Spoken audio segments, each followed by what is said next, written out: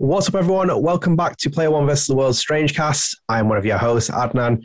I'm joined by my co-host, Adam. Adam, you're here. How are you? I'm here. I'm present.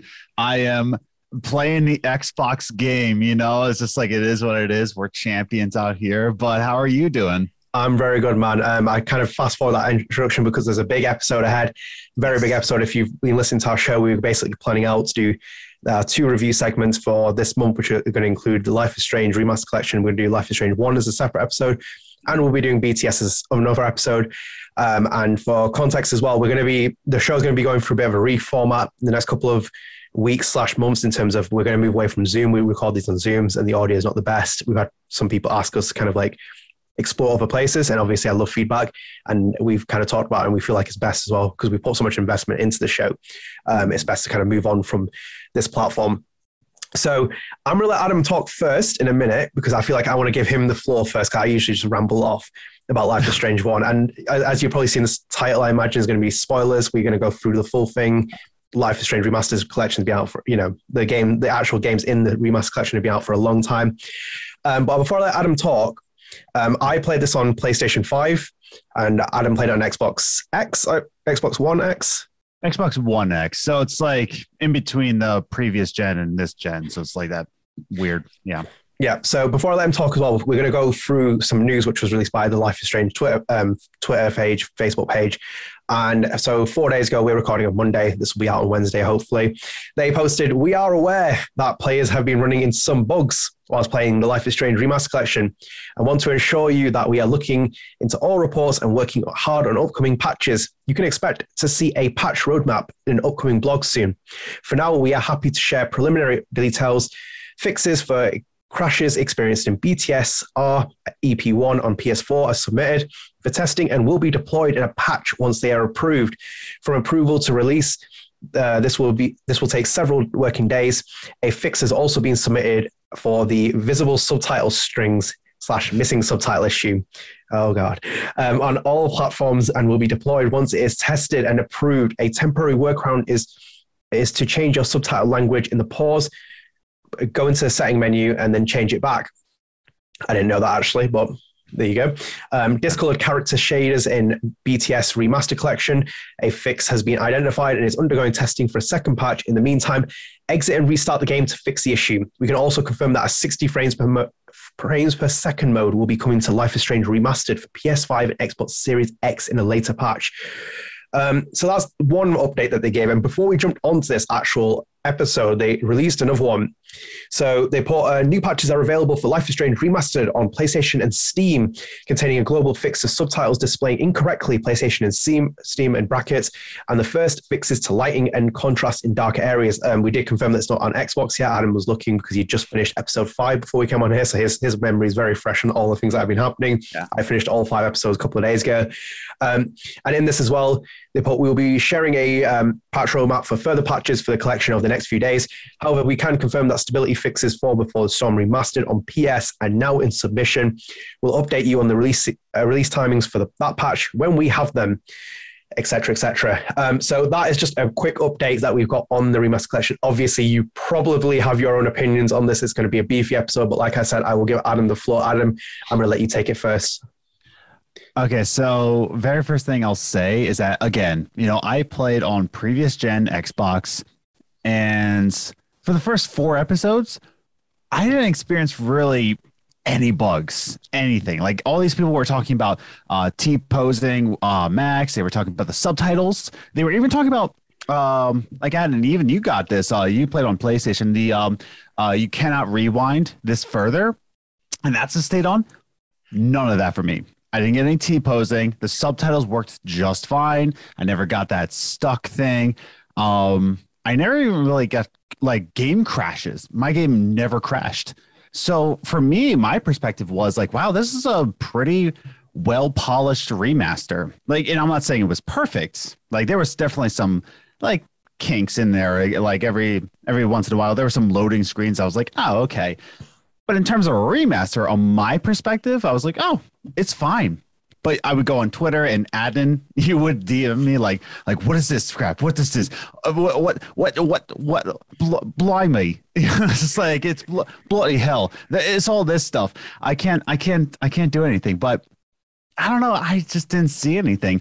But for me, I played this through and I had a lot of fun. I thought the facial animations were just top tier, top class, if you will, and it was really a well-rounded playthrough. And then the last thing I'll say, I did mention episodes 1 through 4 were not that bad for me. Episode 5, which I just beat because this weekend I was just working a lot. I couldn't even play at all. So I just beat it. Episode 5 was just a massive buggy mess to the point where I almost just gave up. Like I just said, I almost texted you, Adnan, and just been like, you know what? I'm not even going to beat this. Like I'm just not, because one, it glitched, it froze at some point, like halfway through the game. And then I quit the game, restarted it. And it took me to like near the beginning of the episode. I was like, what? I was like, I was so sad. And then there was one point I texted you that like I got stuck in a time loop. You probably got in the same time loop stuck. Which one was this that you got stuck in? In front of the 2 whales, the one I texted you? No, so I got stuck in the one, is it before 2 whales? It's where you have to flip the switch. And the guy can get electrocuted. There, I got stuck. It's like she just kept rewinding. Area. Yeah, pretty much, yeah. Yeah, in the same area. And I got stuck in like a time loop where I like rewound time, but it wouldn't go back. I'm like, okay. And then even worse, there were 2 scenes, very important scenes, where the sound just, it cut off. It cut off. One being like on the beach and like with the storm coming in and no sound whatsoever, just captions, which my captions work just fine. And then the second scene is when I inevitably sacrifice Chloe. And so like that scene following, and I had Chloe shot, it is what it is, Pompidou over Bay.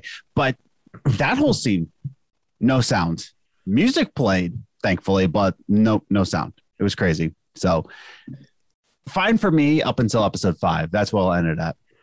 Yeah, it's like I said, I know that there's been such a very, very divided view on the collection, and like I'm trying to move my biases aside in terms of like where I stand on certain things. Yeah, it's very mixed, and I feel like I'm going to kind of start on the point where this is actually going to be towards my final point that I'm going to put, but I'm going to move it to the front, which is so like there were some people like kind of saying that they, that Square Enix are really distancing themselves from Don't Nod's games, and like, they wouldn't celebrate the 7-year anniversary on their Twitter feed and stuff. It's like, it's a weird number, 7. You don't really celebrate 7. You celebrate 1, 5, 10. You go in numerical order like that. It's kind of like to do that. And even Don't Nod only, I think, recently acknowledged 7-year anniversary. It's just not it's not necessarily a date that's kind of like sticking out for a 7-year anniversary. Yeah. So that was really my issue. But what I kind of got was when I got to the 7-year anniversary, I was like, so where I stood on this game was basically this should have been released 3 years from now on the 10-year anniversary. It shouldn't be called Life is Strange Collection, because for me that only kind of sends a more negative message about Life is Strange 2, because they clearly don't. They seem to have squashed it so much in terms of like 3 years from now they could have remastered the second one. Yeah, exactly. It's like in terms of like that's where my position is on like Life is Strange 2, but I think like Square Enix just doesn't really disregards it compared to the Max and Chloe story arc. It should be released 3 years from now as Life is Strange Remastered : the Arcadia Bay Collection. So you basically have the suffix, or you have the Max and Chloe story, whatever you want to make it. I'm going there as that kind of person, think he's smart or whatever. But it should have been that. It should have been built for PlayStation 5 and Xbox Series X and Nintendo Switch with a port version that goes to PS4 and Xbox One and the older consoles, because that in itself makes the big issue for me. Why are we getting a remaster for a game that is on the exact same platform? It was made for PlayStation 4, Xbox One, all those, and it was ported onto the old consoles as well. Yeah, I'm not one of those purists who say, why are we remastering things? I'm sorry, if you've not seen the gaming industry for many, many years, you've opened this floodgate. You wanted one remaster, you get a million now. It's just the way that the game works. Like, that's how the industry works. But for me, that was where I saw this, because this is like that in itself. My argument sums it up, because that's where I sit on it. It's almost like a beautiful mess. This a little bit, because it's like it was a good experience in terms of like I played it again. I remember how great the game is. Like, and even Ashley Birch, like, I forgot how good her performance is. Like, Jesus Christ, she's so Actually, good. without an E. Without an E, which I think you'll probably notice that in the BTS credits, some of you. So I enjoyed it, and obviously the facial animations are outrageously good. That was like, as I said before, lip syncing was a huge issue, but the amount of like things that are happening on it, like my kind of summary would be, I wouldn't have bought this if I wasn't doing this podcast, this channel. I just wouldn't have paid for the money for it. I would have waited for it to drop a lot, because like it's fatally flawed. It's got so many littered with bugs. It's so many bugs, and like especially if you play on PlayStation, it's insane. Yeah. I hit one every single way, like, and I'm seeing like every single way. Like I thought I was going crazy at one point, in which I only looked through the Facebook comments and someone actually said what I said. So like in the ending scene of the first episode, where Max and Chloe are standing there at the lighthouse and everything's going on, it reverts back to the original. So you lose all the remastered of it. It just completely changed. I remember watching it. It's like, you see Max's face all updated and stuff. Then it just cuts and he's like goes back to the original one. I'm like, hang on a minute. What's going on there? So it's like that. Let me ask you then. So from my playthrough, just to give a ratio of like what I said in terms of my bugs, I want to get your ratio. I would say between like 15 and 15%. I would say 15 to 20% was like buggy, right, in some sort of fashion. But I would steer towards my being like 15% of my game through was buggy. What would you say your percentage was? Probably in the full playthrough, maybe 25, 30%, if not more. 25, 30. Yeah. That's what it sounds like. Yeah. Yeah. There was a lot of issues, including, I think even like if some of you play it, like there were lines that appeared around the boxes, like static lines, like TV. That's the other glitch I didn't get. I didn't get those lines. You know what I got?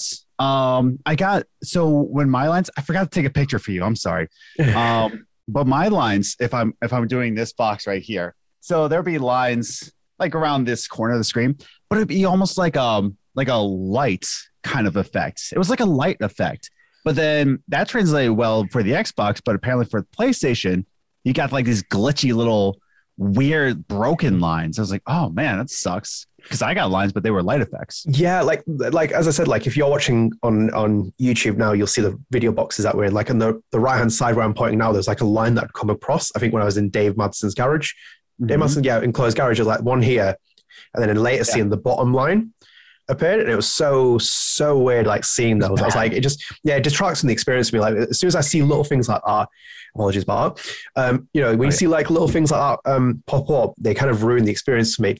And like I think like for me as well, I see like there's a really nasty part of the community where they basically just want to shit on Deck Nine every opportunity. I think if you're one of those people, you really are a horrible person. I don't ever want you on my channel or anywhere near it, because I'm calling them out, because it's like these people are still developers at the end of the day, and we always know that there's a developer who started this series. Like everyone loves Don't Know's game. They set the precedent with Life is Strange, but these people are just like slating the hell out of them, and it's like they don't even think about like the fact that there was a pandemic going on. So in terms of, I know this is not defending like them putting out a shoddy product. I'm saying like there's a pandemic going on. They had to change True Colors development.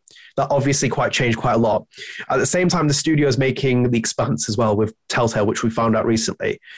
They're obviously getting piled on with this to make the remastered collection. So there's a lot of stuff going on there. And I think like from a strategy point, like Square Enix to launch this product, the state that it's in, this is like the biggest whiff here for me, where I was like, right, this is one of the many issues that happen.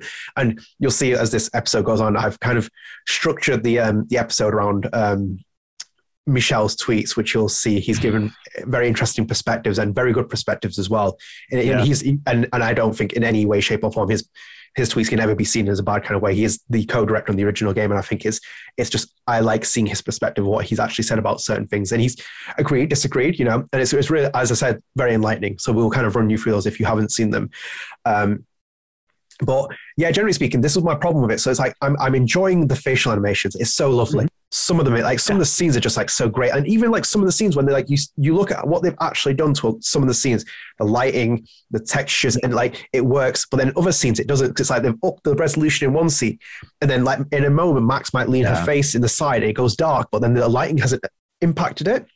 And it just seems like there's always like a one or two issues that's like spliced into every other scene. It's like, hang on a minute, this is kind of like really distracting. I think like if you go to the scene with like, where you spill Frank's beans, it's great. It looks so good in the remaster. It looks really good in the remaster. But then there's like other scenes where in like episode 5, when you like, just like, oh, there's so many little bugs and stuff. And we've only played the first game we had. Me and you haven't touched before the storm yet. And we know there's certain things that have changed, including even like the coloring and like the before storm logo on the main menu. They've changed that. And we know other little things as well, because we've seen people tweet about it, but we'll bring in other Life is Strange 1 stuff into that conversation when we get to it. But we kind of wanted to just address this animal because it's quite big. But yeah, it just felt that. It's just that, because as I said, big shout out to the animation crew. The people who are in the motion capture team were wonderful. The web was on R&D. I can't remember who the actual motion capture director was for this. It's a woman. I do apologize for that, but she was brilliant. We've had Anastasia came back for her. She did some of the facial animations for it. And a lot of other people came back for it. Megan Elizabeth Kelly, DeVries, like they all came back for it. And it does show as well. It really makes some of those scenes really like impactful. But, and I feel like I've really addressed the other issues, some of the changes they made. But like that was for me the highlight. If anything out of the package, it was the big issue that me as the reviewer in 2015, as I was, literally in every single review I was writing, lip sync, and like, highlighting it repeatedly. And even Donut tried to fix it, but they just couldn't, because it didn't do facial capture. They only did the motion capture, body motion capture with all the actors. So like that was the issue, that they addressed it. But we bring in all these other issues that come into it. I'm like, oh. Even artist direction that they kind of like took on their own, not even just glitches, but the artist direction, where you'll probably get into some of the tweets with Michelle Code saying like, we did that on purpose. Yeah, he's an incredible artist. He's an incredible artist, and his art style is very distinct. Like, so for example, I'm going to take you back to the first scene. First episode. When you leave the Black Hole for the first time, you've done all the original stuff. You walk out, it looks quite nice in certain places, but if you walk all the way to the end and then just watch it, you see like the kind of distance to try and build the school, and it's like, they've got track and field and stuff. In the track and field on the right hand side, there's like little blobs running, which is meant to be like actual people, but it's like little blobs. I was watching it, I was like, this is an example where the distinct art style for a game that's basically only 7 years old, that's only been remastered on the same console, that you basically moved from Unreal Engine 3 to 4 as part of this. You haven't really been able to address those kind of issues, because like they built it in such a certain aesthetic. It makes it hard, because like I think the mind and vision of Square Enix was to make this like True Colors, because like True Colors looks very, it's like it's got the aesthetic of like a like almost like a, quote unquote current gen game, like, the building up, like kind of like, oh, look at it's like motion capture and stuff like this. And then there's this distinct art style, but it's not as distinct as the Donut style, because they were obviously doing it. And I think like if you watch some of the director's commentary, Michelle's very specific about certain things that he says, and it's been a long time since I've seen that, but he was very specific about the way that they did certain things. Yeah. So you spot on about that. And that's where the big issue is. So basically you're enhancing certain things. And it's weird because like, you think back, Adam, the episode before this one was about, should we be worried about a Life is Strange Remastered collection? And you even brought up Definitive Trilogy of GTA and some of the issues they had when they upscaled resolution, everything. And then all the other issues that started to kind of appear, because you're basically changing a lot. And like for me, I've always said like the benchmark is Blue Point Games for remasters. They're just unbelievable studio. Like what they do with the MGS remaster collection with like all the others, they basically ported things and then just enhanced everything and like didn't really change a lot of things. This is kind of like changing a lot. And in that, you are going to impact artist direction, a director's vision, and this is where, like, for me, when I was like scrambling through Michelle's tweets, I was like, I want to see what he says, because this is interesting. He hasn't played the game. He specifically says in one of the tweets he hasn't played the game, and we'll go into some of the tweets. But I'm going to add you on to anything else. Do you have anything to chime in at this point? In terms of artist direction, they made Warren way less creepy, and I was very sad about that. I was very upset because it's like, oh my goodness, there are some things that we're taken out of Warren's little context here. Like for example, and I was very upset about this because it's one of my favorite lines because I laugh every single time. When you're going into the parking lot the first time to give Warren the flash drive, right, in the first episode, if you just stand there, right, if you just stand there and just like you don't talk to Warren, Warren's just like, get over here. get over here. Come over here. He doesn't say anything. There's one particular line where he actually says, Max, come over here, please. And he says it like so creepy and cringy. And it's just like, ugh. And I love the line to death. Like it's to my soul. I want to tattoo it on my arm here. Like, come over here, please. They took that out. And there's another scene where Warren will start saying things, but he doesn't say that, come over here, please. So there's a couple things that they take out of this where they make Warren a little less creepy.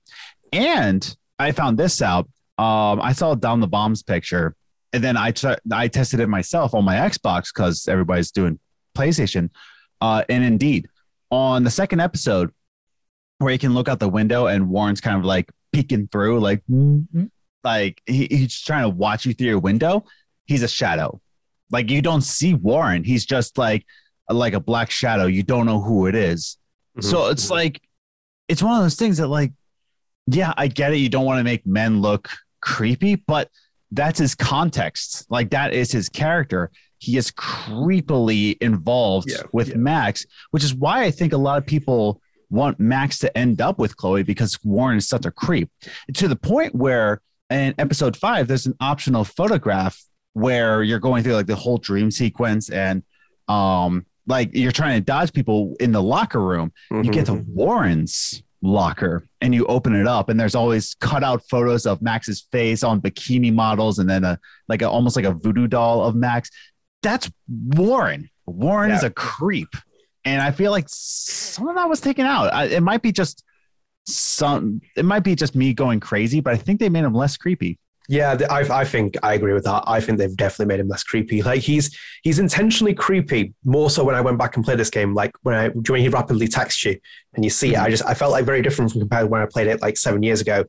I just remember him, like, when he's texting me this time, I was like, this guy is like really thirsty and a lot thirsty. And like with Life is Strange's games, especially the Donut ones, they don't really, it's not always about love and like emotion, like you said, like that kind of thing where they want you to kind of like almost like, go back to Chloe, like Chloe's being such a negative kind of like, character that maybe you see Max with Warren, but like it's not even hinted at that, because like Max's ambiguity of like her sexual preference is so like kind of like there, and it kind of says like with Chloe she's interested, but it's like, wait a minute, like they're never really direct with it, and I think it's even probably representative of how Max is portrayed as well as a character. Like when you find out like about I think like the kind of like hint about autism and stuff in the actual like game, like there's a kind of like she's a very well written character and a very very great character in terms of like you could basically break it apart and like write feces on it, because like the way that they've depicted her kind of fits in the story. And I think like with you, what you said is like, I don't mind certain things being changed. I'm not always like kind of that person where I remember everything about Life is Strange 1, but that one was a bit weird. I feel like that's something there's I don't know who,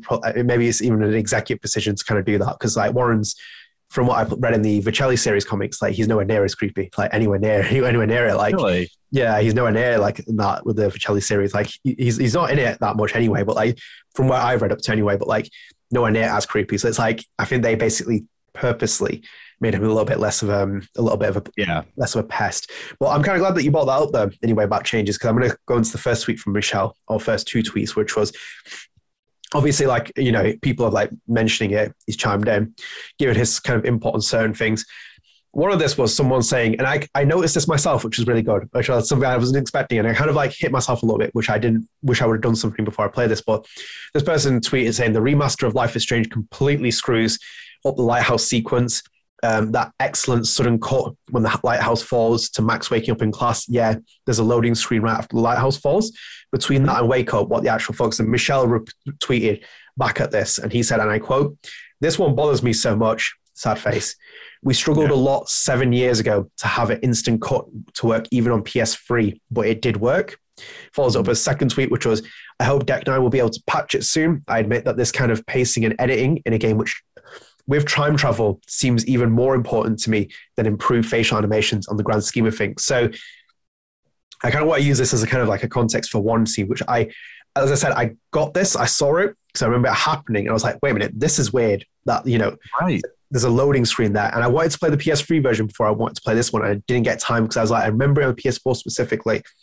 He is, for me, 100% spot on about that, because like as much as we love the improved facial motion capture and stuff like that and all the other things, that is a big component of the game. Because like the entire point, like I know as a developer, you probably sit there and like painstakingly try and find a way to fix it in. Because if you have a vision of something like, it's meant to be like, Max wakes up, she's like, and you have this kind of weird sequence. If you have a loading screen, then she wakes up, you're like, hang on a minute. You eliminate the entire game is about so much suspense in there, and like the kind of way that they're built in that kind of way. So I was like fully agreeing with his tweet when I saw that. I was like, that does bother me. And I noticed it. I remember that there's more than one instance where this happens, where like a loading screen is spliced into a certain section. So this one really hit home, and I was like, I fully agree with him in this. Yeah, no, it's just, and like you said, we put in a lot of work with technical limitations that make it even work for PS3. Yeah. And it just feels like, I don't know, there was a lot of like, again, it almost feels like an artist's depiction of this, and a lot of artists work into this, and we're just saying like, oh no, it won't work. And it would make sense for a previous gen, like Xbox One, for this loading screen to happen. I would have been like, okay, yeah, fair. But it even happened on the PS5, right? Like it happened for you, yeah? Yeah.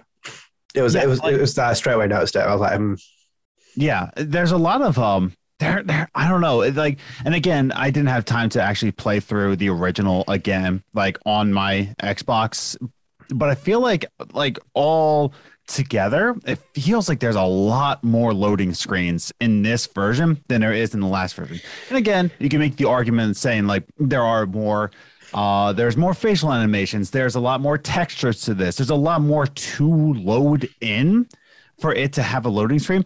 But if you're going to try to fix one loading screen, like you have one less loading screen, you have to figure out that one. If you're going to figure out any one, and like Michelle said, like about time travel and about suspense, if you're going to have one where you just put all of your effort into it to make sure that it just has a seamless cut, should be that one. And I want to say that the developers are lazy. Like, absolutely not. They're doing more work than I am.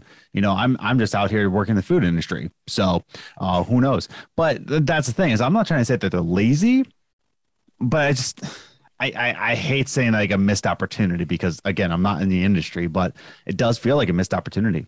Yeah, I agree with you on that, especially because like he's right. This is again my point where it's like the remaster should have been released on the new consoles, the current consoles. It's like they should have waited, tapped into that software, build it with the loading screens that you can basically eliminate from like the current generation consoles.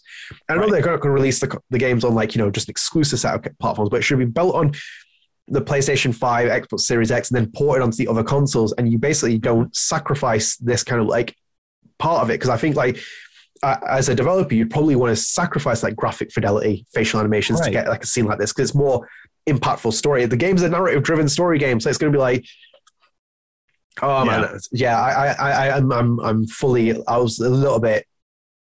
I noticed that it really did detract a little bit from the experience. I was like, oh. That's the thing. I think we're criticizing it a lot more because, and I think we're forgetting one important thing. We're forgetting one important thing, and we're forgetting it, but it's needed, right, for this kind of criticism. We're treating it as if this is like a separate release, right? This is like a completely like Life is Strange remaster, blah blah blah. But this was we never really expected it when we first heard about it. We never really expected it to be a kind of separate release, like, oh, this is a Celebration remaster. This is always kind of marketed as like a True Colors DLC. Yeah. If that makes any sense. Like, if you buy True Colors Deluxe, you also get these. And it's kind of like that Happy Meal toy where you want the hamburger and the fries, but man, you got a little dinosaur and a little Happy Meal there. Why not? You took out. You spawned. You took out my mouth. Then I was just about to say, like, it's like getting a cheeseburger and fries, and then basically someone saying, "Here's a plate of fries with like loaded beef and cheese and nachos and stuff like that." And you basically, and you're like, I'm kind of full, but they kind of insist. It's like, here you go, like, eat it, and you're like, oh, I can't eat it, but I shouldn't be eating it. It's that kind of situation. So you're spot on about that, because it's like the fact that how it's been marketed, you can buy it separately, but it's been essentially packaged in the Ultimate Collection, which was already enough anyway. You just needed Life is Strange, True Colors, and the Wavelands DLC. But to kind of bundle it in that, I feel like that should be a red flag that I should have saw a bit earlier, if anything.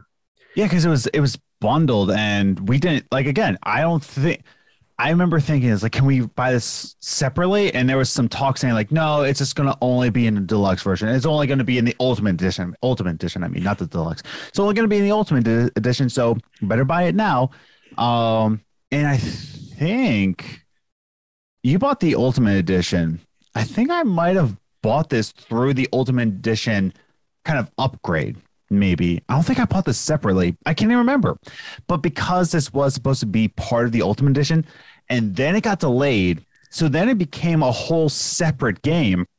And now we're kind of seeing it from that perspective, that this is now a separate game rather than kind of a little add-on here. Mm-hmm. And I know you're saying like 5 years from now, well, 3 years from now, sorry, 3 years from now, for it to be the 10-year anniversary. I even think if it could have been just waited till like next year, sure, it's like the 8-year anniversary, fine. But then they would have developed it as a separate game, a separate title. Like this is the remaster collection. Like we wanted to give you more Life is Strange, but here's the Arcadia Bay collection, right?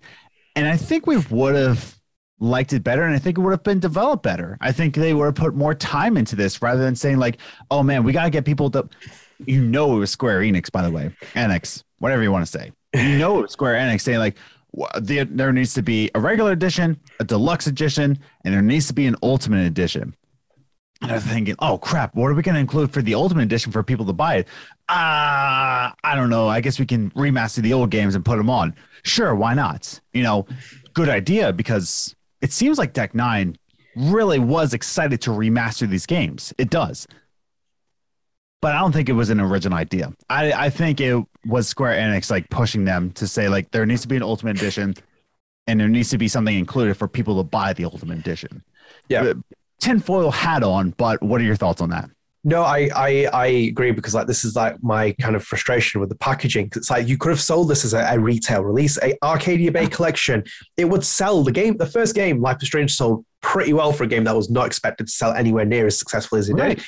And it's in itself, like, the appeals continued. People could have sold it. They could have sold like a set number, like 500 limited edition copies of like a steel book, Life is Strange Arcadia Bay collection, then measured off that. If like it gets really popular, like you will get a couple more out there. Sure.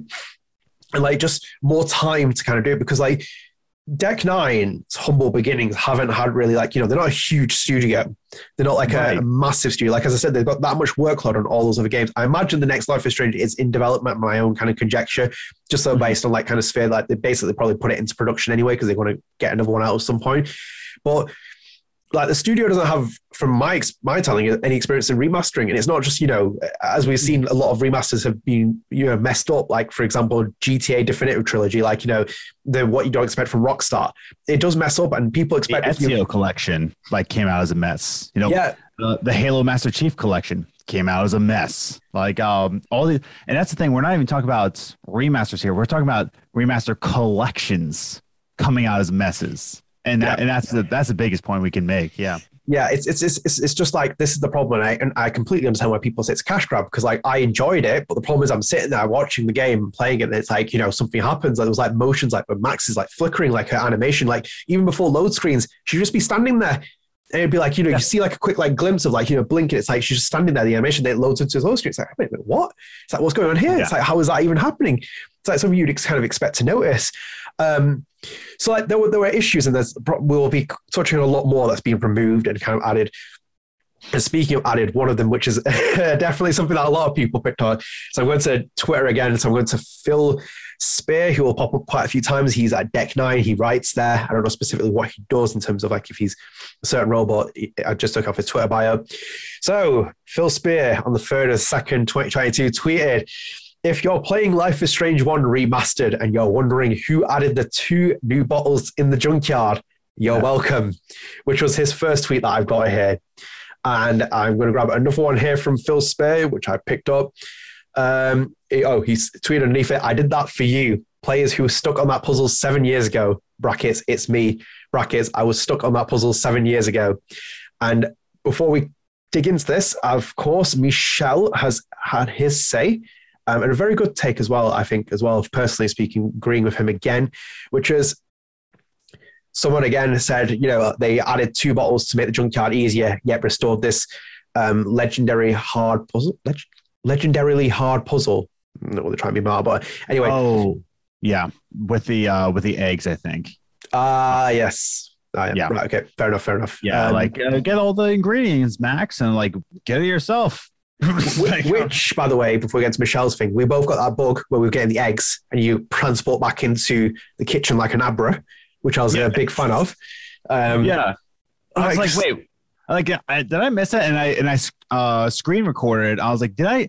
And I actually rewound it for myself. Like, that did just happen. Okay, that was weird. Just like we were playing a different time frames. I think I was just ahead of Adam on some of these episodes. I was sending him certain things, and he was cross-referencing on the Xbox version. Well, you are 6 hours ahead of me, so that makes sense. And that was a bit of a boost on my part. So we got that. But so actually, back onto this point as well. So Michelle responded to saying, "I think that's a good design change.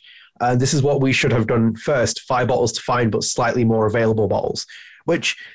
I enjoyed because I remember doing it, the puzzle, because I was like, I got so drunk. I was like, I remember playing this game. I was like, oh, fuck. Because I was reviewing, obviously, when I was reviewing, this is episode 3, I believe, off the top of my head. 2. The bottles are 2, yeah. Really? Is it 2? God damn. Yeah. And then 5, you look for bottles again, the bottles you don't need to collect, essentially. Yeah, that's for the photos, and they did not add a 7th one in that one. So I got that photo, and it sucks still. Yeah. I was searching around that area because I was like, maybe they've added another bottle, but they didn't. So like this one in episode 2, because I remember playing it. Actually, I didn't review this episode. I reviewed it from 3 onwards, so I didn't review it. But I remember playing it. I was like, where the hell are these bottles? Like I remember getting them I remember getting 4 and then I get stuck on one. I was like, right. And this one, I was like walking around the junkyard, and I think I went like a weird kind of direction. Like, well, 1, 2, 3, 4, and then 5. And I was like, and I'm like, I'm not that good with memory. It's like I remember some of these, like, some of the collectibles, like the photo opportunities. Well, like this one doesn't make sense to me. So I kind of like scrolled through the junkyard again. I was like, there's a bottle. Yeah. And there's a bottle. I was like, yeah. And then obviously I saw Phil Sweet there, and I was like, Yeah, I found my 5th bottle in a pretty open area too. And I was like, I don't remember that one because I got mine from the campfire sites, and I got mine from the clubhouse, and I got mine on the ship, and then I got mine on the refrigerator. I was like, crap, where's the 5th one? I can't remember the 5th one. And then I'm like in the open area, and I'm just like, oh, the hell? Was it always there? And I just kept thinking like, weird. Okay, but I'll take it. Sure, why not? And I just went right to Chloe. I didn't really search for another bottle, but I was just thinking like, oh, okay, yeah, there it is. There's a bottle. I think it's a good design change, good game design change. I think it's just one of those things. It's like, obviously, you're not going to be stuck there forever. Well, unless you Phil, and he's obviously joking about it. But like, you're not going to get stuck there forever. But like, the directions are like so limited in terms of, like they don't really give you a hint either. It's like here's where the bottle is. Like you don't see the dough coming up and be like, hey, here's where your direction is to the 5th bottle. So I feel like this is a kind of a good change to kind of subtly add something again and be like, if you want to speed up the process, here's the 2nd bottle. So I actually thought that when I saw this and noticed this design change, it's like, I wish more of the game was like this, where they're like subtle additions of like, this kind of thing, or they added something else in it, which is a little bit like, And it's only 2 bottles. It's not like he added like 4 more bottles. Yeah, like 15 bottles where you're basically just walking around like finding those bottles. Yeah, it's only like 2 bottles. And you could have even put it down to probably 1 maybe, but I feel like 2 just basically makes it like you're not sitting in the junkyard for ages, like trying to 1 bottle. Yeah. Yeah, like, I remember the first time I played this through, and she kept talking about a bonfire. I'm like, what bonfire? Because where I come from, and I'm talking like not even Philadelphia, that's my original, but then I went to central Pennsylvania, which is like the woods area. When we talk bonfire, we're talking like this massive fire that like you burn trash in. So we're talking like I'm looking for an area where it's enough for a bonfire, not a campfire. A campfire is a very small, condensed one. So the first time I'm playing it through, I'm like, what? Bonfire? Where's the bonfire? There's nowhere else big enough for a bonfire. Then I go in to where the campfire is. I'm like, freaking stupid. I hate this game. Like, I hated that bomb thing. Yeah. No, localization, I guess. I don't know. Yeah. We'll take about localization. It'll help tone the mood of this. But no, it was definitely one of those editions where I was like, this is kind of nice to put in the remaster collection, and it's just like a subtle touch. It doesn't change anything. I think if you're hung up that much over 2 bottles being added in, you have got some serious, you got some serious issues. Like for me personally to say that, like it's the truth. It's like, it's not a game changer. It's not a game breaker. Oh. I think I like that Michel's perspective again. Like I love this kind of thing where he's chimed in like certain things. Like he's obviously seeing people say certain things and he's just kind of like giving his input. And I like, seeing what an original creator's mindset is and something like, when they go back to a game. I've always said like, my fascination for Metal Gear, like, they've always said to Kojima, it's like, if you could remake any of your games, which one would it be? He's like the first Metal Gear. But you'd obviously change it with a completely different complexion you'd give it.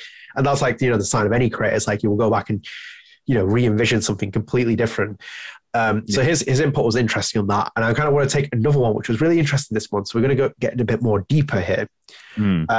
So there was some end screenshots that were posted from Life is Strange 1 Remastered Collection, which has divided some people. Obviously, I went for the actual real ending, which is, save Chloe and all the stupid ending. Chloe. Gotcha. Yeah. No, which you're part of on the PS4 version, you're part of the 30% minority who are, should never say the town. Oh, actually, for Xbox people, it's like I think it's like closer to the 49%. Yeah, because there's only two people. There's only 2 people playing on Xbox. That's why, and you're one of them. So that's why it's so broken. But I mean, that's fair. Like Xbox people aren't really known to play these kinds of games. So yeah, I mean, like that's it. So I don't know if you actually seen this. I don't know. Obviously, this ending. This is the picture of Max, which I'm going to give you on my iPad here. Oh, okay. I thought that was like you actually had a framed photo of. No, I you had a framed photo of just like this is Max crying.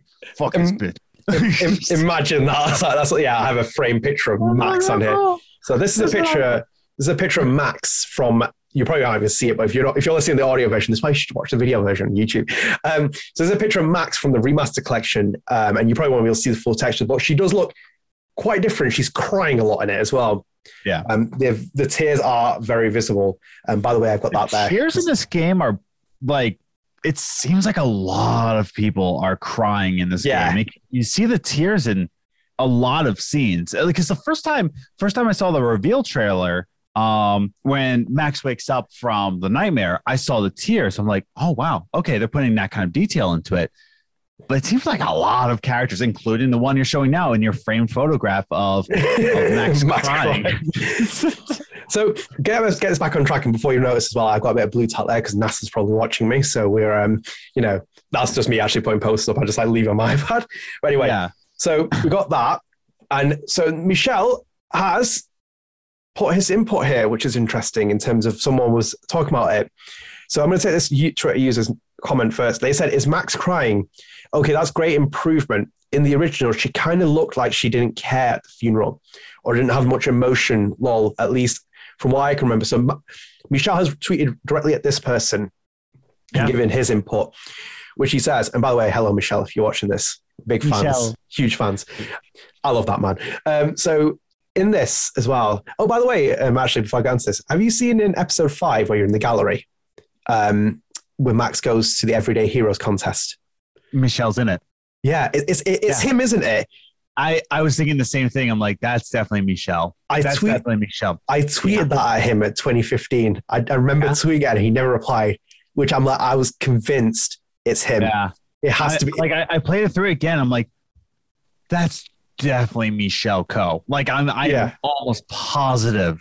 And he doesn't talk. He doesn't have any talking lines. You can't, like, speak to him. He doesn't really say anything. He's just kind of standing there appreciating photos. I'm like, that's Michel Coe. Okay, let's thank you for getting the same. I thought I was going crazy. I remember I watched a lot of their interviews when they were releasing Life is Strange. I remember seeing him vividly, and he's got the haircut, the beard. I was like, yeah. So actually, right, we'll get on to Michel's point, which is here, which he says, and he responded to a tweet saying, "I'll have to play it and see the changes the scene."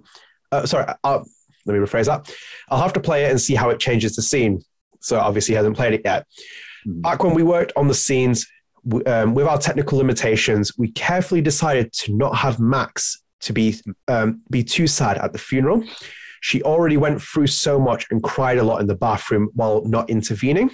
The funeral for us was even more was there to show glimpses of hope, with the butterfly as a symbol of Chloe always being close to Max now in a new way. To Max now in a way. My head is completely gone. He said those two comments in two separate tweets, which I kind of wanted to bring up. And obviously as well, I added as well that Luke retweeted on them. So you got an endorsement there from the producer of Life is Strange to add on to that. He's right again for me. This is like, and you've just alluded to it as well when you said that. Why is everyone crying in this game? It's just like, yeah. It was like impressive when I saw it, and then I'm like, there's a lot of crying in this game. There's more than I remember. I'm like, it's a very sad game. I'm not trying to say like, oh, why is everybody crying? I'm like, because the feels train doesn't stop in this game. That's why. But it feels like a lot. Yeah, it does. No, you're right. It feels like a lot, and the subtlety, which is one thing. I feel like that might be like a bit harsh, but I feel like what Michelle's saying is it is sort of like I didn't expect Max to be basically bawling her eyes out at the funeral, because like she does that in the scene when she decides that, when Chloe's like, basically rewind time, you have to let me die, because like this is the effect of Chaos Theory, like you basically say me so many times. Which I don't know if you've been catching up on Lost and you've seen where Chaos Theory starts playing its effect in Lost. I'm still on episode 3. Like, disgrace! Know, like, get out of my chat, right? I know, because episode 3 is kind of dragging for me. You would have got it, because if you watch Lost, like a lot of our people know, and they know it as well. There's the element of Chaos Theory of one character, which you'll start catching on, and it relates quite nicely to Life is Strange. But he's spot on about this, because like as I said, in Max crying in that scene would make no sense for me, because like the entire point is like, you have the symbolic gesture of the butterfly arriving on the there, she sees it. The funeral is kind of like that moment where Max has accepted what happened. Like, the entire point about her deciding where, we have to sacrifice Chloe to save the town. It's like the acceptance of like what's happened, but then also knowing that her friend, essentially the coming of age story. It's like, she's reunited with her friend. They connected. They kind of like completed their journey. And like Michelle said, like, she knows that Chloe will always be like, Max knows that Chloe will always be close to her. So I think like for me to add like something like that, and again, like it starts mixing with the textures, like the resolution and stuff, like they obviously change Max's hair, they change in terms of like the change, like, how much it moves around and stuff, and her face and stuff like here. And if you're watching the video version, like here's where I kind of put it in scale. So obviously at the bottom you have remaster, and at the top you have remake. Life is Strange Remaster Collection seems to be sitting in the middle, which is kind of like a really bad kind of position. I think you either have to be one or the other. Because as I said, like when they're doing this and they put it in the middle, they've changed so much, but then like, there's like, you're almost dragging like a load of things by the hand with like loads of issues that are being tangled in. And this is an example of it. It's like, I feel like this is a direct impact on the vision of something. I feel like you're adding something that doesn't need to be there. Right. And the fact that you're taking away the artist depiction of what an emotion should be, and you're like, oh no, she should be crying. But like, yeah, she should be. Like as a friend, she should be.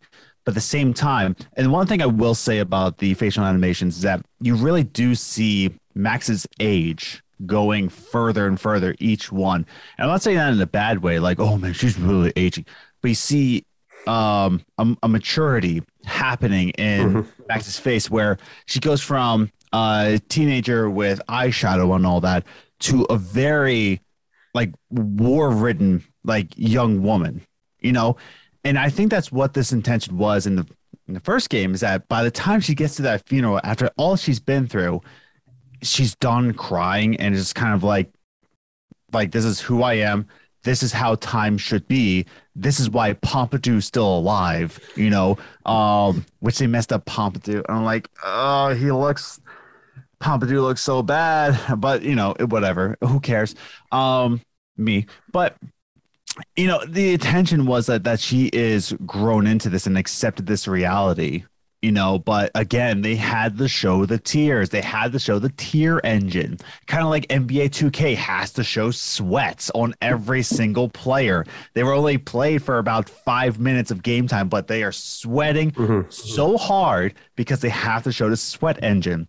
This one, instead of sweating, it's eye sweats. And they have to show the eye sweat engine. And just like, you don't have to. We're already crying. Our eye sweats are already doing its thing, Yeah. But I don't know. It was a weird choice, you know. Yeah. Go on, Yeah. go on.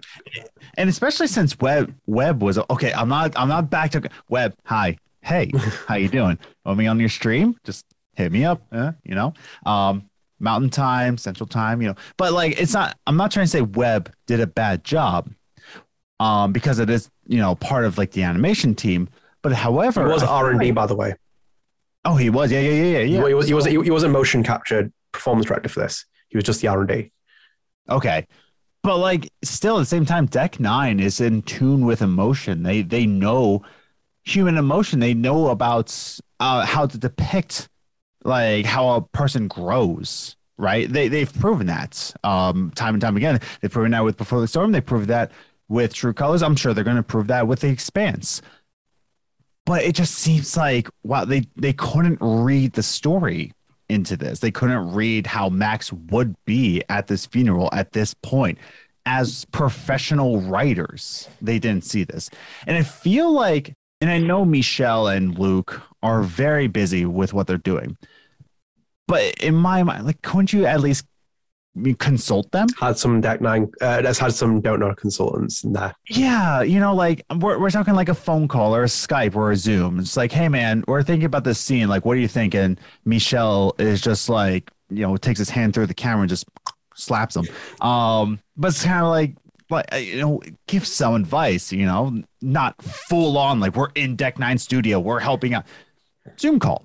A little Zoom call. Yeah, I think like that's because obviously I think like the animation will be on the teardrop will be on Deck 9's animation team. They'll be at it because they wouldn't do a facial motion capture. It would make no difference. But like in itself, like again, this is my other issue where I have to keep bringing this up. Is this a Deck 9 decision or a Square Enix decision? Yeah. I know that Square Enix makes a lot of executive decisions on like a lot of their stuff. They make a lot. We're not affiliated with Square Enix in any way, shape, or form. This channel never has been. Like we are. I run this as an independent channel. Adam's here to help me do the podcast. Big part of the podcast. We talk about Life is Strange content. Talk to you about what we think. But I just know that these decisions come from the publisher and like the way that Square Enix has directed some of the things from just the way I can see how things are mapping out. This could have been a Square Enix decision to say, we want Max to cry a little bit more in this. We want Warren to be less creepy in this. They might have like had like a lot of other says. We don't know if there's like, some of their development team moved over. They have all these external studios, like if they worked on the first Life is Strange, because they did with Life is Strange 1 and the other games. So like in itself, and this, for example, for me, it impacts artist vision because I just don't think you need to add something like that. There's nothing to it. Like the entire thing for me at like that point for Max, I don't need to see her bawling her eyes out or even like his sort of like drop of tear in her eyes. As it says, the scene paints itself. The vision of where Max is like, they obviously like, Michelle said in his tweet, they sat down, thought about it. What happens here? And it's like with Max, her personality, her traits, everything else, you have to really understand the character Max Caulfield, but you'll never understand her anyway. I think like that's where the intricacy of the character really comes from. Like you just don't understand how she feels in each scene, where she's at. The character evolves. It's from a chrysalis to a butterfly. She evolves, from like a cocoon character of like, this girl that's nowhere near as confident to becoming the woman that she is, like, the coming of age story. Like that's why they stress it on that. And I think that's why it's such a well executed character. So like, when you see something like this added to the scene, I'm a bit like, yeah. Is it needed? Does it need to be needed there? Like, what does it really add to it? It's like, it's just showing something off that doesn't need to be there. But thankfully, and I think we can, congratulate the Deck 9 team, round of applause. Original soundtrack, all there. As far as I know, there was no missed tracks. Even on the Chloe funeral, there was, the same track, which, I never realized. I don't know why I didn't. I believe the music's changed at some points in there. I think I saw someone say something about episode 5. Do you remember the nightmare before the nightmare sequence really starts, and you're in the girls' dormitory, and you start changing the characters and stuff, and you play as like Victoria, you play as like. I believe someone posted something where they show that the music's a little bit different. At that point, some of my tracks. Like the scenes where like you see the photographs and they're degrading and it becomes a new photograph. Yeah. I don't have any audio on that at all. Yeah. I have your audio. But no, I had one scene. I remember because the audio goes, and I'm a bit like, the entire because it's like that. And like, the like sound effects like makes the photos are burning and like changing, kind of like. There's some audio files that are missing in this one. Yeah. It's a fundamentally flawed game. This is the problem. It is. Like, and I keep stressing. Flawed, but like, and I hope the audience is kind of reading into this where I'm going to look directly at the camera to you if you're watching video. I hope you know that, like, I feel like me and Adnan's opinions of this are mixed. And I hope we're coming off that way, where I don't think I'm fully negative. I don't think I'm fully positive. I think I'm in kind of the mixed realm. And Adnan, like talking with you, like even through text, you know, we're kind of mixed because like as we were texting, like, oh, this bug was happening, but my entire life is a mix, by the way, mate. Life is mixed, but like we were talking over DMs, pulling back the curtain, but we were talking over DMs and like this is happening, but damn, the story still hits hard. Oh, it still hits. Like it's still like really good story, and the facial animations are really making it just punch you right in the stomach, you know, one of those things. But at the same time, it's flawed, and I think both me and you are finally in the same kind of platform here in terms of like there's some good things, there's some bad things, and I think we're in the same opinion that it's kind of like it's mixed. I think, you know, it's a mixed bag.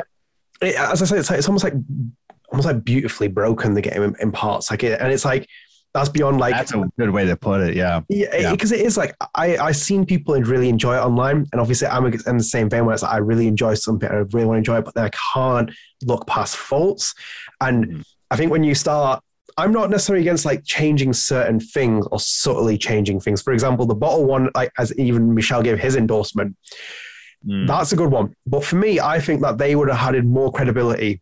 Square Enix, and I'm taking your point here as well, in terms of they would have added more credibility into this. They said we brought Michel on as a consultant, or Raoul Barbet as a consultant, or someone, or Luke as a consultant. We know that Donut isn't as a consultant. Well, I'm not. I don't have anywhere near the French level of expertise as these guys. They are unbelievable developers. But like, I think like that would have added way more credibility to this in terms of, because like I know that. You know, Donut has separated from this in terms of like, because they were so rocking that news when they were like sell it. Obviously, we know that the IP is owned by Square Enix anyway, but you know, there's such a connection with it, and I think like you need to add something to this because like, and sorry, I have to bring it up again, but do you like the rumors about the MGS3 remake that's happening in the minute? Can we like? I will make sure that there's one single episode where you don't bring up that. It's relevant though. Yet, so well, my point's relevant though in terms of they are. This is rumored. This is rumored to be in development by, or I think it's like some Chinese studio that they've sent it off to Konami. But apparently, one of the rumors was including this that Kojima's been brought on as a consultant, so he's kind of communicating via some kind of like wavelength to Konami. Because obviously that relationship's a bit more, you know, if you followed it, he's kind of been brought on as a consultant for this MGS3 remake. So he's there to kind of present. It adds weight. And in itself, that Konami knows that it needs to add weight and something like that. And if we take that example from that Kojima one, we put it onto Life is Strange. Just imagine they would said, yeah, and we brought like, you know, Michel as a consultant, like almost like Ashley Birch was brought on as a writer before. So how much credibility did that add? Because it was a huge blow back. Because obviously SAG was in the middle of the strikes. They'd lost so many voice actors, specifically Ashley Birch, because she couldn't reprise Chloe. But they're like, hang on a minute, we're going to bring Ashley Birch on the writing team because she has written stuff before, and she's she's a very creative person as it is, and it added so much more to the credibility. It's like even Rihanna DeVries' performance, not taking anything away from her performance, but it was just like people knew that it's like, oh, Ashley Birch is there, so it's kind of like, you know, she knows Chloe, she is Chloe, and I feel like this is where you would have had it with the Donut team. Like, you know, Michelle would have been there. It's like, as you said, should Max cry? You'd be like, no. Yeah, that for me would have been case solved. But I think like, and again, and it's just like consulting. I think a lot of people might mistake that for consulting can be like really like in the development team, or it can be like what Reggie Fils-Aimé did for GameStop, where he was just on the board of directors, where like Reggie would just come in with his bag lunch and just sit down for a couple hours and be like, no, don't do that. Okay, bye everybody, later, bye, and Reggie would just walk away. It's not written like that, but we all know Reggie just came in with his little bag lunch, ate a sandwich, and then went home, you know? But it can be as big, as little as that. And Michelle and Luke are, again, they're busy. We don't know what Raul is doing right now. So he could have been consulting. He could have. But the fact was that he didn't. Yeah. It's a little disappointing where like none of them consulted, as far as we know. Like there's neither a confirm or deny whether they consulted or they didn't. It would have been credited. It probably would have been credited, wouldn't they? Because you have to put a consultant role or something in the credits. Oh, like before we even get to the end of this episode, we didn't even dive into that. No, that's the next section. Don't worry. Conveniently, okay. It's actually the next section. Don't worry. Okay. But yeah, it would have been credited as consultants, but they didn't, and it's kind of weird. Like the only confirmation that we got was the credits, but the only confirmation I was thinking of, like, Michelle didn't play it. So. That was a kind of a confirmation for me, saying like, oh, he didn't play it, meaning that like he doesn't even know what the problems are because he didn't consult. Do you like old consults? Like everything he's saying, like, and all the issues we have with stuff like this, and them kind of like rolling out patches and everything else like that. I did a bit of digging before this. Do you know how many reviews of this game are on Metacritic? 0. Yes, 0. It's so weird. Is that so weird? Because the funny part is when I was looking at it, like 100% I would have reviewed it by now. Like I would have easily, like when I was at Hardcore Game, I was always requesting review codes for stuff. You know how many reviews of Ali Ali World there are right now? A lot of reviews for Ali Ali World, which is dropping tomorrow as we're recording this. So everybody leave me alone because Ali Ali World's coming out. But there's 1,000 reviews for Ali Ali World for a very small indie skateboarding game that's not really making any news at all. 0 reviews for Life is Strange Remaster. 0. That's incredible. That in itself is something to be said. I think like you really get a gauge of what it is. Like I said, I would have reviewed it. Like I would have like gladly like grabbed that space in Metacritic like I did with the other games like easily. Yeah. But I just find it really, that sells me a lot about like they didn't really. This game should, as I said, shouldn't exist now. It should be existing in 2 years' time, 3 years' time, 1 year's time. Like it should have more time on it. It's just not. And it wasn't. I don't think it was intended for being a separate. No, remaster. But it should have been though. It deserved that though. Like all the remasters that got, like Alan Wake Remastered got remastered last year, and they released it as a separate game. No HDR in that one, but it is what it is. But yeah, well, but like they released it as like a separate. I don't like things like just being like shoehorned into it. And this, I feel like it was like, as I said, that analogy of like and you said about having a Happy Meal, like they just gave you the toy, and you're like, well, I don't really need this. Like it's just wow. kind of. There's just that, but obviously, Adam, like as you said, and which is going to be the next big topic, and it's maybe like one of the second to last or something like that, depending on how far we go with this. But obviously, the credits, which has been very controversial. So I'm going to go first to Michelle's tweet here. So someone again tweeted at Michelle. But didn't tweet at Michelle, just tweeted in general, saying people are arguing that credits per episode doesn't matter when it's quote unquote a complete game. Okay, so why does BTS get to keep its per episode credits? So Michelle responded to this saying, I didn't see the new credits, but we had artists or people working on only one episode and not the others. I hope they haven't been erased from time, sad face. And on top of that, obviously, we're keeping everything on top of it. We've been talking about this nonstop, me and Adam, over DMs. So Phil Spear, again, has been a very busy man on Twitter getting back to these responses. And he responded saying, hi, Michelle. I worked on implementing the new credits. I can very much assure you that if someone was credited in any episode of the original, they remain credited in the remaster. An issue we caught late meant that the credits were supposed to show after episode 5, but didn't. And Michelle responded to that saying, awesome, thanks a lot from all the Don't Nod team for this. So I'm going to take this first part, because obviously I was kind of in the vein where I was like, I didn't mind when I was playing through it early in the first episodes too, I was like, I don't mind them removing the credits necessarily.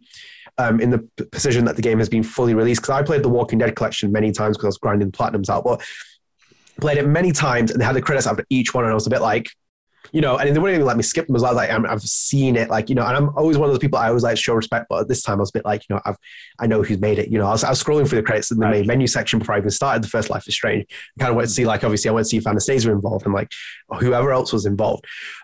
So like I saw it from that perspective. Then I was kind of like taken aback by what Michelle said, where he said like there's certain people that work only in one episode, which was like, yeah, okay, I get, well, I will do it, and that makes sense. Then obviously I saw, again, a lot of people who are shitting on Deck 9 for it. A lot of people who are shitting on, like, again, it seems to be just Deck 9 and not just Square Enix, which is, again, the weird kind of narrative that's been built around this. But a lot of people that were, like, just absolutely dropping Deck 9 in it and saying, like, you know, they're raising Don't Nod's identity. They, you know, they're not crediting these people. There's no credits in the thing. There are credits in the main menu. I didn't know if they had all the credits from people from the other games. Obviously, I finished it before all the patches came out, and I know that there was no credit after episode 5, which I found was a bit weird. That's where I was like, I was like, but obviously now we know that it's not been in there, and hopefully, I hope that Deck 9 and Square Enix do patch this in. It should be at the end of episode 5. I'm fully believing that, because I feel like once I've completed the game, the credits should roll, and rather than go back to the menu that it did. But no, I was very agreed with it, because there's a huge problem in the game industry, if you don't know as well. Like, if people work on games, sometimes they don't get credited. So you could work on a game for 4 years, leave a studio, and some people just don't get credited for some reason. Yeah, isn't that Rockstar's policy that if you work on the game for years, but if you leave like the month before it releases, they'll just not credit you, which is insane. I'm like certain things. I'm like, I don't agree with a lot of people. That one is weird for me. I just don't understand. It's like almost like you coming on here.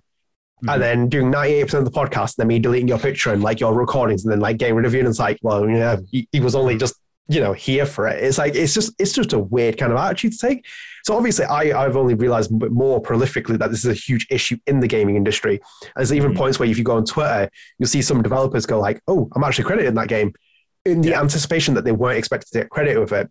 So seeing these tweets from Michelle, he was very much spot on. I still stand firmly where I personally don't think it's after each episode I want it. That's just probably a personal preference, if anything. Obviously, I'd like it to be at the end of episode 5 with all the credits. I kind of agree that the Deck 9 credits roll first with all the people who are doing the remaster, because they are the people that put in the legwork essentially into like remastering it. And that's the rule of, I feel like that's for me the rule of thumb. And obviously all the Life is Strange crew were credited underneath it, including the motion capture actors from the very first Life is Strange game. They're all there. So like, I think like for me, that's all right. I'm a little bit broken a bit too much in two minds, where it was like, before I saw this tweet from Phil Spear, thankfully he actually tweeted before we recorded and caught it. It was a bit of an issue, and especially with it not being after episode 5. And actually, no, sorry. Okay, I wouldn't have that much of an issue with it being after each episode, like them removing it. But then the worst part is that it's on deck, it's on BTS, but it's not on this one. Yeah, because me and you have not touched, and I want to make that clear in this episode. Both me and you haven't touched Before the Storm. No. In fact, we're not playing it until next week, because for one, I'm gonna be busy playing Ollie Ollie World. So I even bought the Rad edition with the expansion pass. So yeah, I'm gonna be playing Ollie Ollie. I'm gonna play it next week, and then just before Horizon comes out. Oh yeah, Horizon. Yeah. No, legitimately, Ollie Ollie World is my favorite game. But back on point. So me and you have not touched Before the Storm. So like we said, we were texting each other. It's like, yeah, you know, like, but I bet, you know, they took it off Before the Storm's credits. And then we see all his tweets saying like, why did they get the tweet? It's so weird. And this is, back to my point when I said that the Before the Storm would look stunning. You know, it would look absolutely stunning. And one of them, you know, because they would have a bias towards it. I think I'm a little bit on point. No, we will be able to, you know, confirm the hypothesis in the next episode for sure. I remember you saying that. That's even like the first step of it. That like they took much more notice on Before the Storm, to the point where they took off the credits for Life is Strange 1, but they kept the credits for before the first Life is Strange. Sorry, I was on the Before the Storm thing. So they took the credits off the first Life is Strange, but they left it on Before the Storm. You know, it's just kind of like wacky to me to say that, like, why'd you put that much focus? Because you put intentionally credits into it. So you knew how to put credits into a game, and that didn't need to be patched in. Why does it need to be patched in for Life is Strange? it's kind of like a little bit sketch to me. It's a little bit coming from a guy who was born in North Philly. I think I know what sketchy is. So, it is what it is. Yeah, no, it's a valid point to make. And because I saw like a lot of people have issues with like the trailers, like, they show the Deck 9 logo first before the Donut one. Yeah. That's the way it's going to be, Like I expect Blue Point Games' logo to appear before like, Konami's logo on an MGS Remastered collection, like, the collection that they did. Because they're the people that are remastering it. And there's just, there's a weird mentality of Flex of like, people like they're raising this kind of studio. It's like, no, I think you're reading into it too much. And I think like this example, I was a little bit off. Again, this is part of the hysteria that some people were causing. I still think, I agree that there's fundamental flaws of this game. I'm just not completely bashing on it. Like some people, I feel like some people are just out there to bash on it for no reason. And maybe if it is a cash grab, maybe it's not. I'm not one of those people with that kind of mindset. But no, like I feel for Michelle because like, as you said, like, a man who works in a game like that and then has many people working on it, many people, you want to make sure they're all credited in it. You want to make sure that they're always a part of the game. They're running their own studio now in Montreal. Even if they had a freelancer for 2 days, you'd expect them to put the credits on. They're going to do it because it's just they know that it's that mentality. It's like if you see it from that, you're kind of expecting them to pay in the credits. Because I thought it was an interesting mechanic, obviously, like when you finish the episode and it like loads up to the next one. Because I was expecting that to be BTS. I'm like, oh, I finished one episode. It'll just like, give me that countdown timer. I can load into it. And I appreciate that countdown there, but like there could have been credits before that countdown. Like I saw that countdown in each one, and I was like, oh, that's cool. That's a cool feature. But like, take away the credits. Because I got someone's point where they said that they remove the music and it's that kind of moment where you can sit back and be like, oh shit, this has just happened. It's like, the feeling of like when you first played it, which I agree with at first, because when I played it first time, I was like, I sat back in the credits, I was like, oh, so that was pretty brutal that's happened and all this other stuff. But then at the same time, I know everything that was happening in the game, so I was like, I don't really feel that kind of same level of impact. But even still, I thought they would have kept maybe the preview at the end of each episode and then loaded into the kind of thingy section. Yeah, they even got rid of the preview. But like at the same time, I don't know. Like if you're gonna get rid of anything, the preview, that's fine. Like I wouldn't have like really blown any steam if they got rid of the preview. But like Adam, me and you, like we've interviewed people on our like own podcast. Like you've interviewed people in StrangeCast, Life After Strange. I've interviewed people for Games and Groceries. Oh my goodness, I'm just losing it today. We want to make sure that like people are credited. Like we talk to people in the video game industry, and it's important that they're credited because they put a lot of work in. We hear their passions, we hear everything that they put into this, and to take all that away, it's just, I don't know. And I think like a lot of people might not see the credits as a big deal because like they're going to skip it anyway. But just that little thing to just say, hey man, thanks for all the work you do, Yeah, and that's what I mean. Like as he said, like you don't expect everyone in the cinema to sit there and watch all the credits. Like there's very few people doing that, and there's sometimes people just sit there to watch if there's an extra like hidden scene at the end of a film. So like that's fine, but you just kind of roll the credits. But it's just acknowledgement for people who worked on it. So that's the thing for me. Like I don't mind if they removed it. And I'll probably get shit on the comments, but like I don't really mind like they remove it after each episode, as long as it played at the end of episode 5. It actually played, but I remember finishing it and went straight to the choices. Like, huh? I was like, wow, well, that's a little bit. I was like, come on, like you expect it to be that, and so obviously we don't know how it's going to play out in the BTS. It's from where it says like people saying that it plays after each episode. So I'm like, that'll be an interesting sight to behold if it actually happens. It does kind of make me question the decisions of like removing it from one game and then keeping it in the other. It's like you kind of put on an equal playing field, and especially with BTS as well, you do the exact same thing. But yeah, just a very, very strange thing to come out of a game. It's very strange. As I said, I think like the amplifying issue of it is as well is that the loss of the donor connection. I think like it's really hurt this game. I feel like it's just come out of the blue, that kind of subject we talk about, the consulting thing. It's really changed the complexion of this game, and I think that's what really, really, really hurt Deckman, because it's like if this game came out in the state that it is at the minute, even with the issues, if people had known that the Don't team were consulted in it in some kind of capacity, it probably would have been accepted a lot more easily.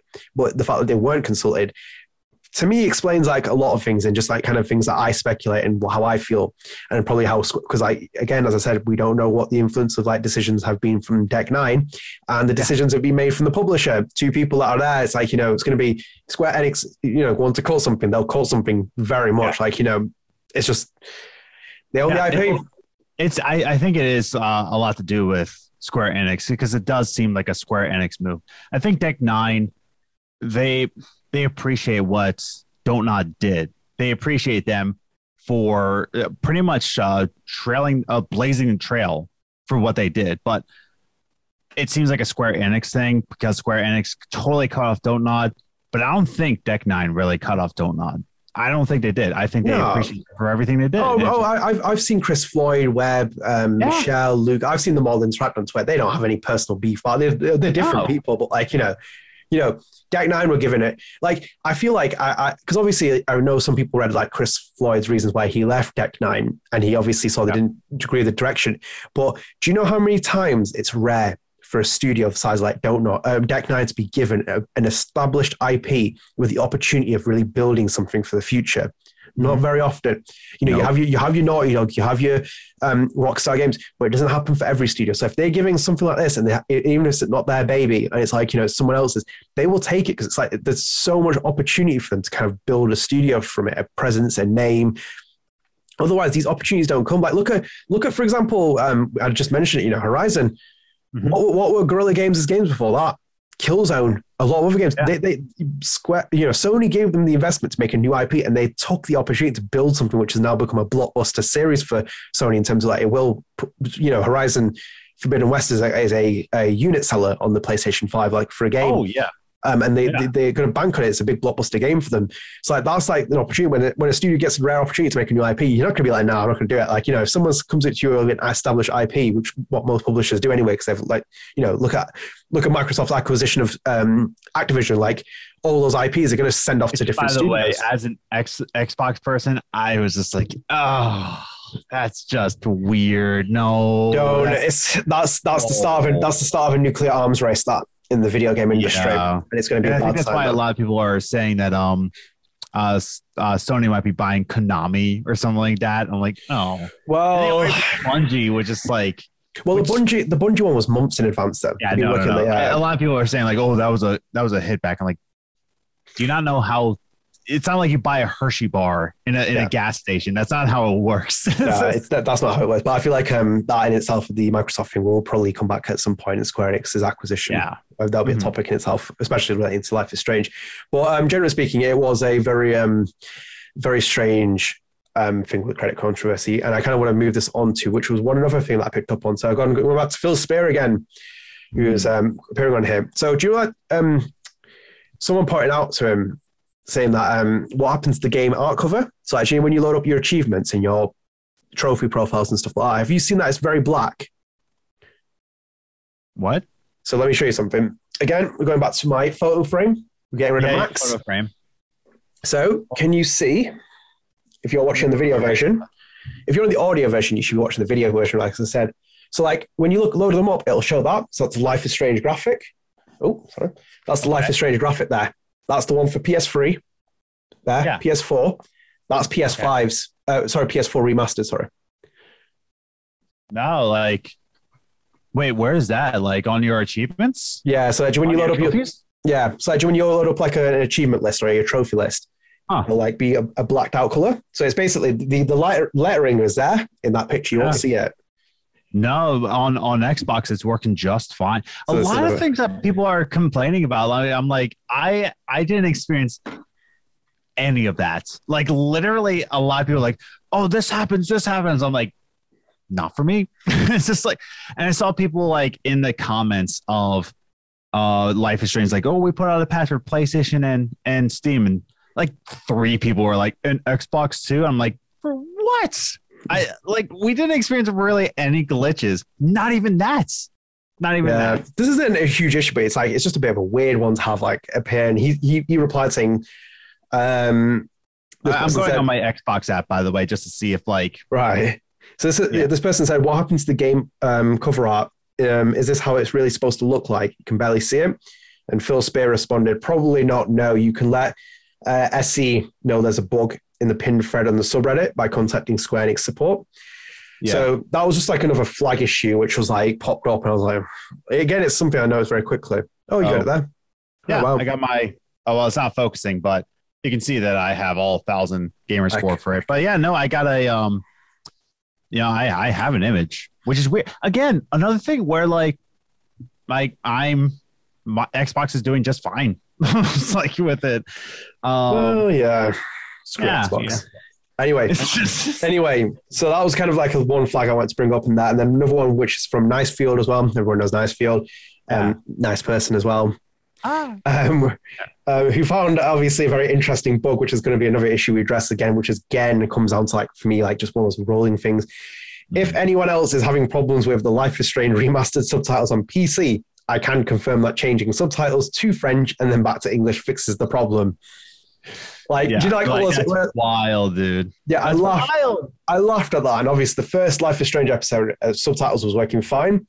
And then after that, as people have seen, it is just littered coding, which I'm like, how did this pass through? Yeah, I'm just like, how did this pass through quality assurance? It's like, how did this pass through quality assurance? This is where you basically, as I said, it's just like, for me, if I was reviewing this game, and I would slash all my scores from it across the board, because the one issue you fix is that's an issue in terms of the lip syncing. Then all these other litters of bugs that are just appearing. That's just causing me more problems. That's just I can't sit there and watch something where it's did you ever watch The Dark Knight Rises?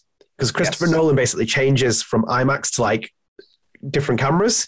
It's the Dark Knight was shot in IMAX, everything. They had those massive cameras and they're shooting it. Right. Well, in Dark Knight Rises, he decided against it. He shot certain scenes in full IMAX. You get the full IMAX camera.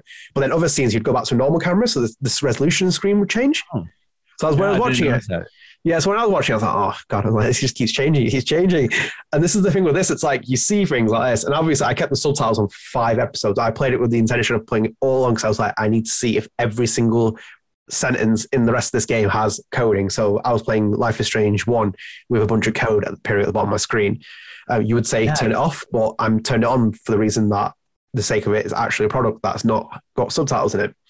Yeah, literally didn't happen for me at all. And I don't think a lot of people on Twitter are playing it on Xbox, but a lot of people were showing their Steam and they were showing PlayStation. Yeah, we've already explained there's only 2 people playing on Xbox because that's only 2 people play on Xbox. You and some random person. Here's the thing. As many problems as they're having with PlayStation and Steam, are we really wondering why they delayed the Switch version? Can you imagine if they put out the Switch version with the amount of PC, which, okay, so let's put PC out of the way because a lot of PC ports, they always break. I mean, Arkham Knight is the most famous example. Yeah, Jesus Christ. Yeah, but for PlayStation, right? There's way too many bugs for a PlayStation. For a PlayStation 5, you had a lot of issues. But it's only running on PlayStation 5. It's not a PlayStation 5 game. PlayStation 5 game. It's a PlayStation 4 remaster of a PlayStation 4 game, which is, as I said, I don't mind remasters. They do it all the time. They port games onto new consoles. GTA 5 has been ported on every console. GTA 5 will get ported into the next console with GTA 6 release. We know that GTA 6 is happening because they announced that. Yeah. But they'll port it into another console. But at least with Rockstar, they're porting it onto new consoles and making it fit with that kind of line of thing. I've never really heard any huge issues with them porting it from console to console.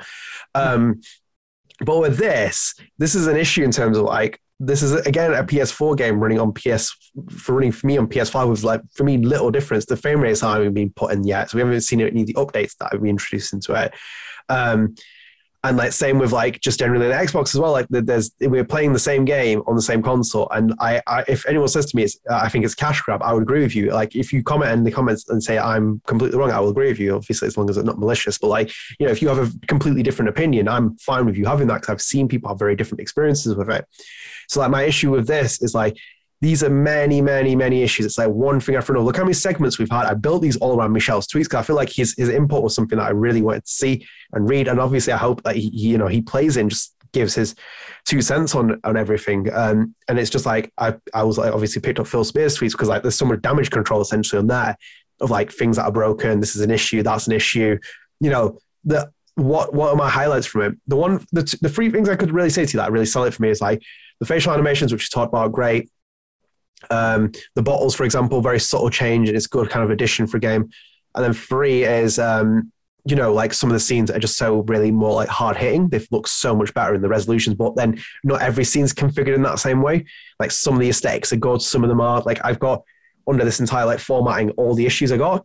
So like look at this episode 1 rewind message at the beginning was stuck in the top left section. So like even when other coding was appearing, like I couldn't get rid of it.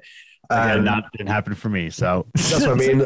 Textures and visuals change at the end. Felt the quality drop. That was when the lighthouse scene happened, and it literally shifted back almost to the original game. I told you about the characters models at the end. Character models can be seen standing before load screen. You said about T models as well. We saw that. Loading scene sequence at the beginning. Notice that episode 2 subtitles showing codes rather than subtitles. Glitchy opening. There was glitching everywhere. I saw scenes where like Max was stuttering before it actually got to a scene, which was a bit weird. Additional loading screens in episode 3, I think. This is another this whole thing, man. Yeah, I picked out one here, which is Max's character model was stuttering while in the water with. Max's character model was stuttering while feeding water to disable Chloe, giving her water. Really? Yeah, it was jumping up and down. I tried to get a picture of it, but obviously it was jumping too fast to send to you. So and then in that episode as well, I had the glitch line as well, which I saw. Episode 5, the credits were removed, which was that no full run of credits. So yeah, there was just issue after issue after issue. As I said, if I would host this podcast, run this channel with you, do this show with you, I would not be buying this. No, I've already told a bunch of people that I know. It's like, hey, Life is Strange got remastered. Like, yeah, I'm really excited. I'm like, you picking up a PlayStation? They're like, yeah, don't. Just don't. Even on Xbox, like as far as I saw, it's pretty bug free. It's pretty polished on Xbox. I wouldn't even tell people to play this on Xbox, especially with all the bugs that I faced, especially with that. Especially with episode 5, one of the most climactic episodes we've seen in a Life is Strange game. I would say no, not even for Xbox. And I've been praising it for no bugs, but, and they should have delayed this whole thing because, like, it's kind of weird that, like, we can imagine that Nintendo Switch was just a disaster. We can imagine that. They're like, we're going to delay the Nintendo Switch one. But PlayStation was a disaster. Steam was a disaster. Xbox had its issues. But, like, I can understand with Deck 9 that they already delayed something that was supposed to be already. Oh, by the way, I don't know if you saw this because we haven't touched Before the Storm. But apparently the outfit, the bonus outfit, if you pre-order the remaster collection with, the bonus outfit in Before the Storm was delayed. The outfit was delayed. The crypt an outfit that was a bonus is delayed. I saw. How is this whole game not delayed? I did see that, and I was just like, that's the point where I was like rolling my eyes. I was like, oh, a bonus outfit.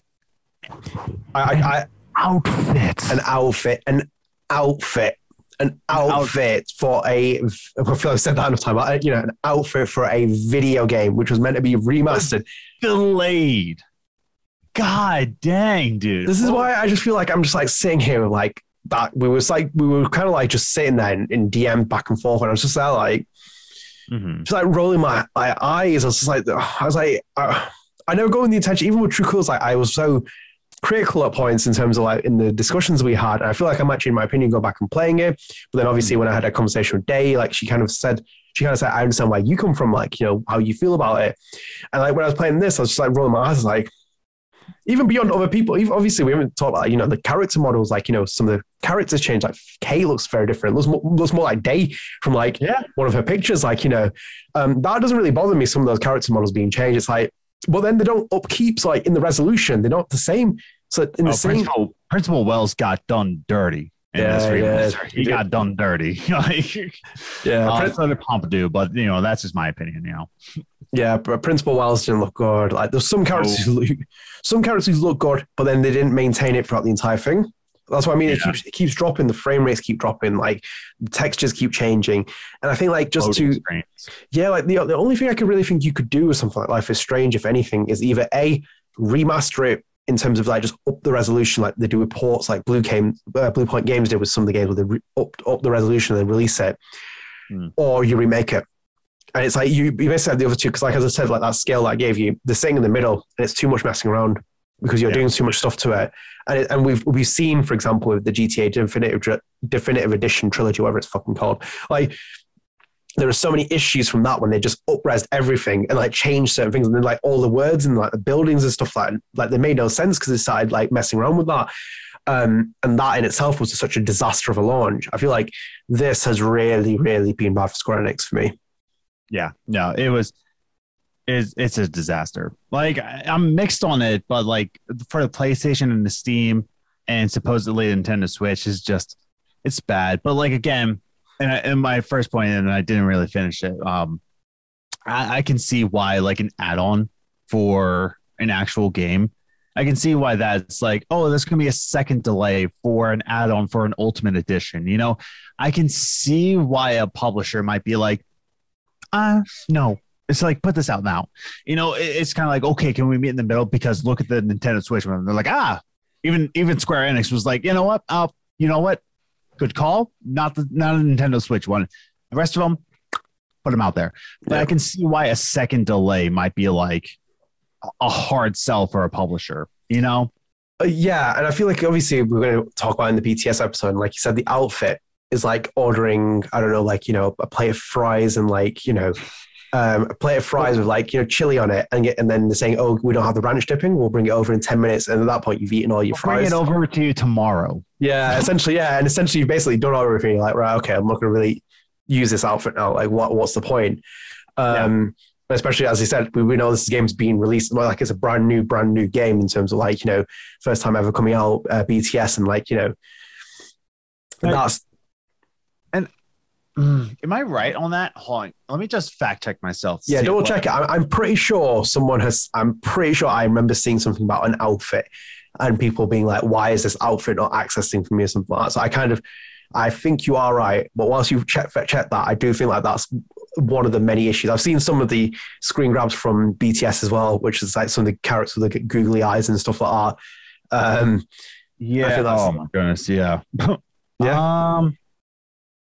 I'm not finding anything specific about that, but yeah, I'm not finding anything specific. I'm just seeing like, oh, get pre-order this and get the Crypts outfit, the zombie Crypt outfit, pre-order and get the zombie Crypt. I'm like, yeah, but like, is it delayed? Like, is it actually delayed?